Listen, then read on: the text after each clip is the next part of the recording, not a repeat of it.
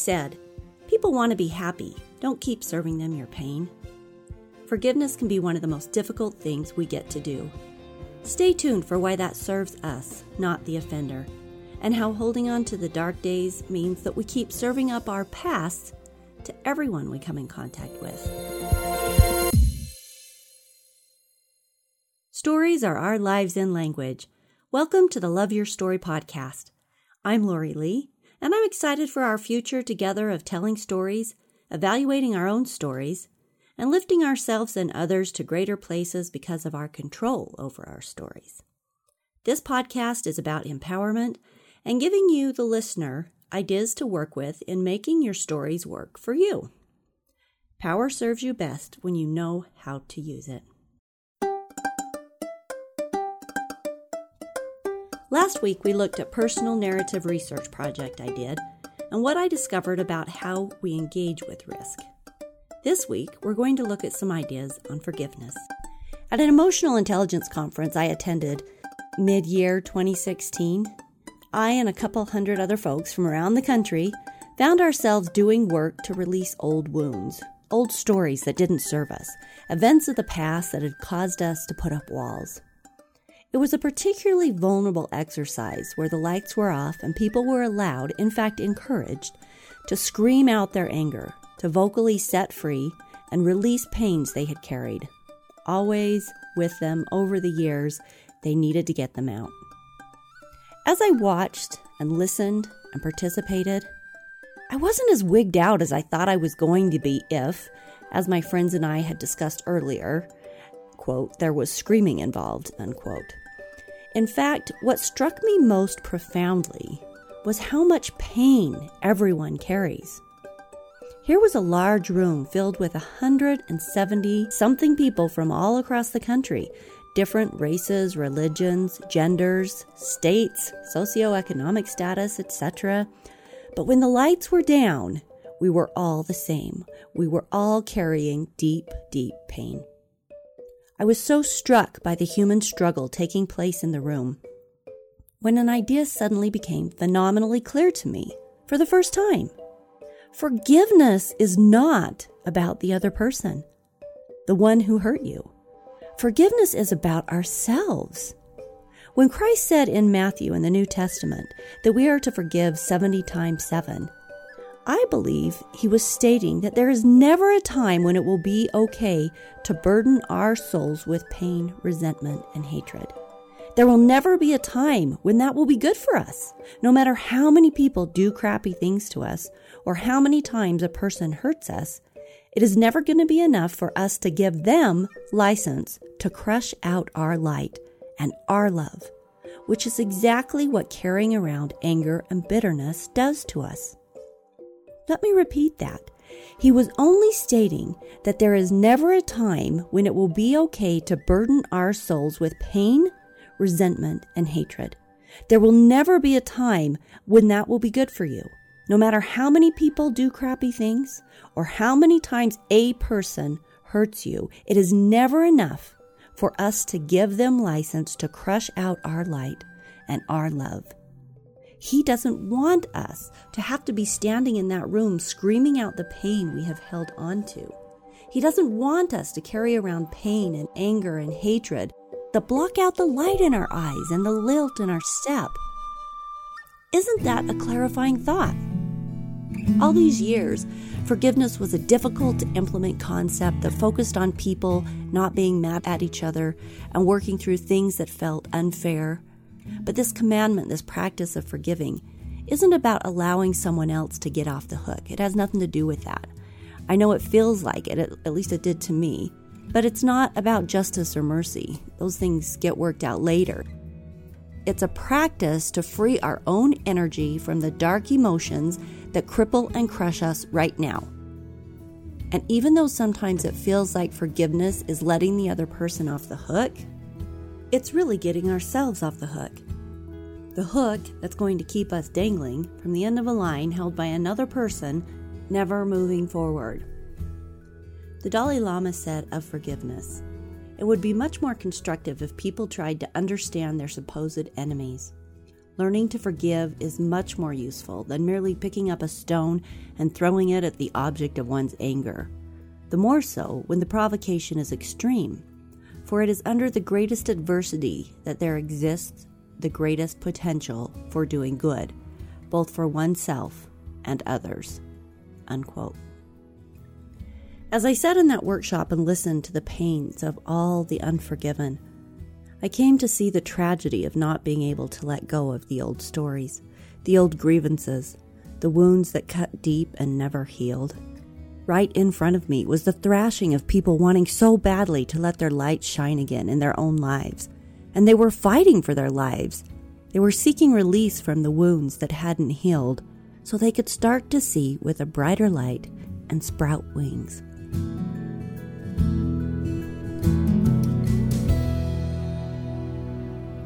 I have this poster on my bookcase of Captain Jack Sparrow, and it says, "The problem is not the problem. The problem is your attitude about the problem. Do you understand?" Unquote. Here's a hard truth. It's never what happens to us. It's what we do with what happens to us. Now, I say hard truth because sometimes it sucks to realize that we're responsible for making the best of a bad situation. On the other hand, it's completely empowering because with this Stoic's mindset, you are always in control of your emotion and your life because no matter what comes your way, you get to change your perspective so you can find the beauty or the joy or the learning or the opportunity. Our deepest wounds are sacred places, said Catherine Woodward Thomas. I'll bring her up again in a minute, but I liked how she acknowledged the profound effect of our deep wounds. Our wounds are real. They wouldn't hurt and wound if they weren't hitting our vulnerable, tender spaces. I find the verbiage of calling them sacred spaces as an acknowledgement of the role they play in our learning. They are places of learning. If you have experienced horrible things, and most of us have, things that have really pushed us into painful places, you know that we then have two choices. We are either crushed by the unfairness and the pain of the events, or we become a crazy warrior soul who fights for their life, in which case growth and progression is guaranteed. Those with the deepest sufferings are the warriors. Really, they have no choice. Fight and grow or be smothered by whatever event you can't bear to let go of. Those who hurt us have no control over whether or not we live a life of joy and love. That's important to remember. We are the only ones who can decide that. Only you, only me, only I hold that power for myself. I saw this quote online yesterday. Never put the key to your happiness in somebody else's pocket. While it seems counterintuitive, at least to me it always has, that forgiving someone else is done to save me, it is what it is. Take the key to your happiness out of the pocket of whomever hurt you, put it in your own pocket, and start to shine again by breaking free of the anger, hate, and pain. Easier said than done, I know. Do you remember in episode 1 when we spoke about reframing, or when I spoke about reframing my victim story and finding a purpose, a meaning for the things that happened in the past? It was this reframing of my story that allowed me to let go of feeling like a victim, even the little bit that I held on to, because I could see a potential purpose for my suffering. The wounds of my past didn't change. I didn't forget they happened. But now I could see that maybe there was either purpose behind them, or at least I could repurpose the events for a good cause. I can use my experiences to understand others better, to lift and carry, to inspire and to guide when given the opportunity. What greater use could we have for making it through the nightmares than to shine more brightly, to be more badass, to have a larger heart? Have you heard the song by Rascal Flatts, Bless the Broken Road? If not, the words go, God bless the broken road that led me straight to you. It's a little country love song pointing out that he wouldn't be where and who he is without that broken road that he traveled, but it had purpose in leading him to the right place. Give it a listen if you can. Bit of a tearjerker. If you're not into country and haven't heard it before, it'll be a fun listen. There's a neat book called Calling in the One by Catherine Woodward Thomas. This is the gal that I referred to earlier. In her book, she says, "Our unhealed wounds are invisible prisons, capturing us with their iron bars just as surely as if we were locked inside cold gray concrete walls. Sometimes it seems no matter how hard we try to escape, that we will forever be prisoners of our own sad stories, doomed to repeat painful dynamics over and over and over again, in spite of our wishes to the contrary." Unquote. She goes on to discuss later how as much as we profess to hate our brokenness, that we often set up camp and put down roots and build our entire identities around our tales of woe. She then talks about the exact route that I found with my victim story. She acknowledges that we can't actually get rid of our wounds, but we can find a way to make them meaningful, and when we do this, then we can move forward. Move forward. Let them go. She recounts a story from the classic Man's Search for Meaning by Viktor Frankl. Viktor was a prominent Jewish psychiatrist who survived the camps of Auschwitz and Dachau. Viktor talks of an elderly man who came to see him a couple years after his beloved wife had passed away, and the man was distraught with grief and couldn't move on with life because he was severely depressed. Viktor had been through the worst types of suffering, so he understood pain, and he sat quietly and listened to the man pour out his grief and sorrow. When the man had finished, Dr. Frankl asked him just one question. "What would have happened if you had died first and your wife would have survived you?" "Well," the man said, "for her this would have been terrible. How she would have suffered." To this, Dr. Frankl replied, "You see, such a suffering has been spared her, and it was you who have spared her this suffering. To be sure, at the price that now you have to survive and mourn her." The man was so moved by Dr. Frankl's words that he simply stood up, shook his hand, and left, never to return. Dr. Frankl then writes, "In some way, suffering ceases to be suffering at the moment it finds meaning."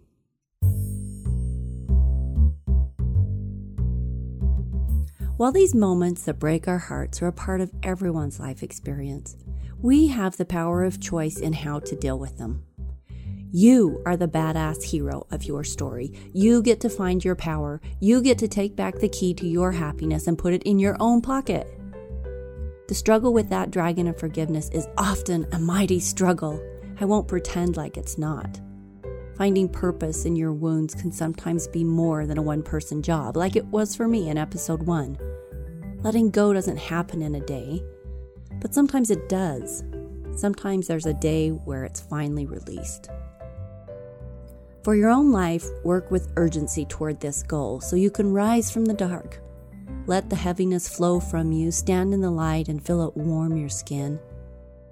It's worth it. And back to Captain Jack Sparrow, the problem is not the problem is your attitude about the problem. All he's saying here is that we assign meaning to the things that happen to us. The events in our lives are just events. The meaning these events have to us is created by us, through our lenses that we look through, our life perceptions. We control our perspective. If someone cuts you off in traffic, you can decide if that person is a jackass, or if his mother has just been hospitalized for a heart condition and he's pushing his way through to be with her. If someone you don't know yells at you, you can give him the benefit of the doubt that he's had a really bad day, and empathize with him and cut him some slack because you too have had a bad day before. Or you can confront and fight, or let the interaction ruin the rest of your day, or any number of potential responses. But the point is that you get to create that response. You get to create your reality. You get to interpret what's going on. And you can choose to be happy or you can choose to be angry. And you can work through the emotions that come up and replace them with ones that benefit you. And it's hard work. I know it's hard work, but it's within our power. There's that story about the man on the subway with his 4 children. His children running all over the place, yelling and annoying other passengers.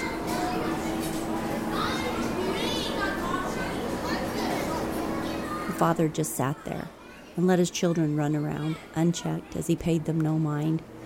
He's staring at the floor. Totally checked out. And suddenly he's chastised by another rider. He looks up, surprised, and then explains that they are just returning home from the hospital, where their mother had just passed away, and no one really is dealing with it very well.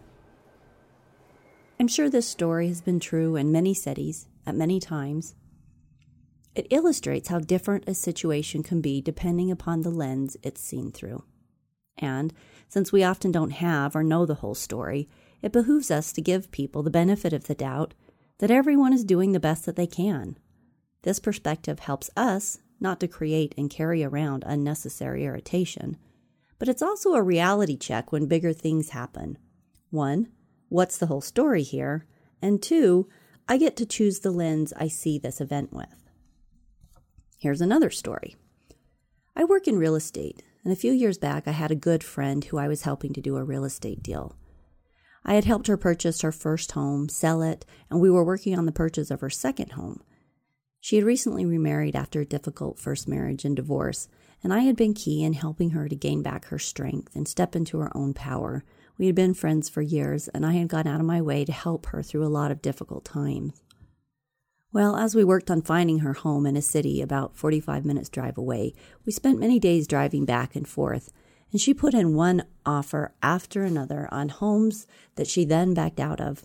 They waffled between building, and she and her husband fought about how new the home should be. He wanted newer, but she was paying for it, and she wanted it to be more affordable. Since we'd been friends for years, I joked that they shouldn't build because building was hard on relationships, and those two didn't seem to be able to agree on anything.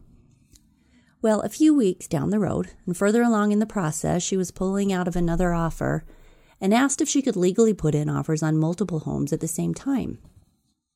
I had a talk with her, and we discussed ethics and consideration for the sellers, and I asked her to think seriously before we put in another offer on a home, as she needed to be serious about her desire to own that home. Well, this flipped a switch for her, and she fired me, wrote a letter to my broker about why she should be let out of her contract, in which she literally made up a list of salacious comments about my work with her. The vast majority were straight-up lies, while some were misunderstandings, like my comment to her earlier about suggesting they not try to build a home together. This list and her firing me was infuriating to me. Here was a person, a friend whom I had done a great deal for over the years, a friend whom I had put in many hours, days, weeks into helping them with their home purchase. And here she was, attempting to besmirch my reputation, attempting to provide no compensation for the time I'd professionally spent helping their family, and worse, outright attacking me in what was a very unexpected way. To say I was taken aback was an understatement, and for weeks I was shocked, and for months I was angry. Her betrayal was so unexpected and so offensive, and to me I could find no justification for it. As I've tried to look at it through other various lenses, I've come up with some theories. When she and I first met, she was a woman with no power. She was weak and victimized, and her newly ex-husband was running over her every day, in every way.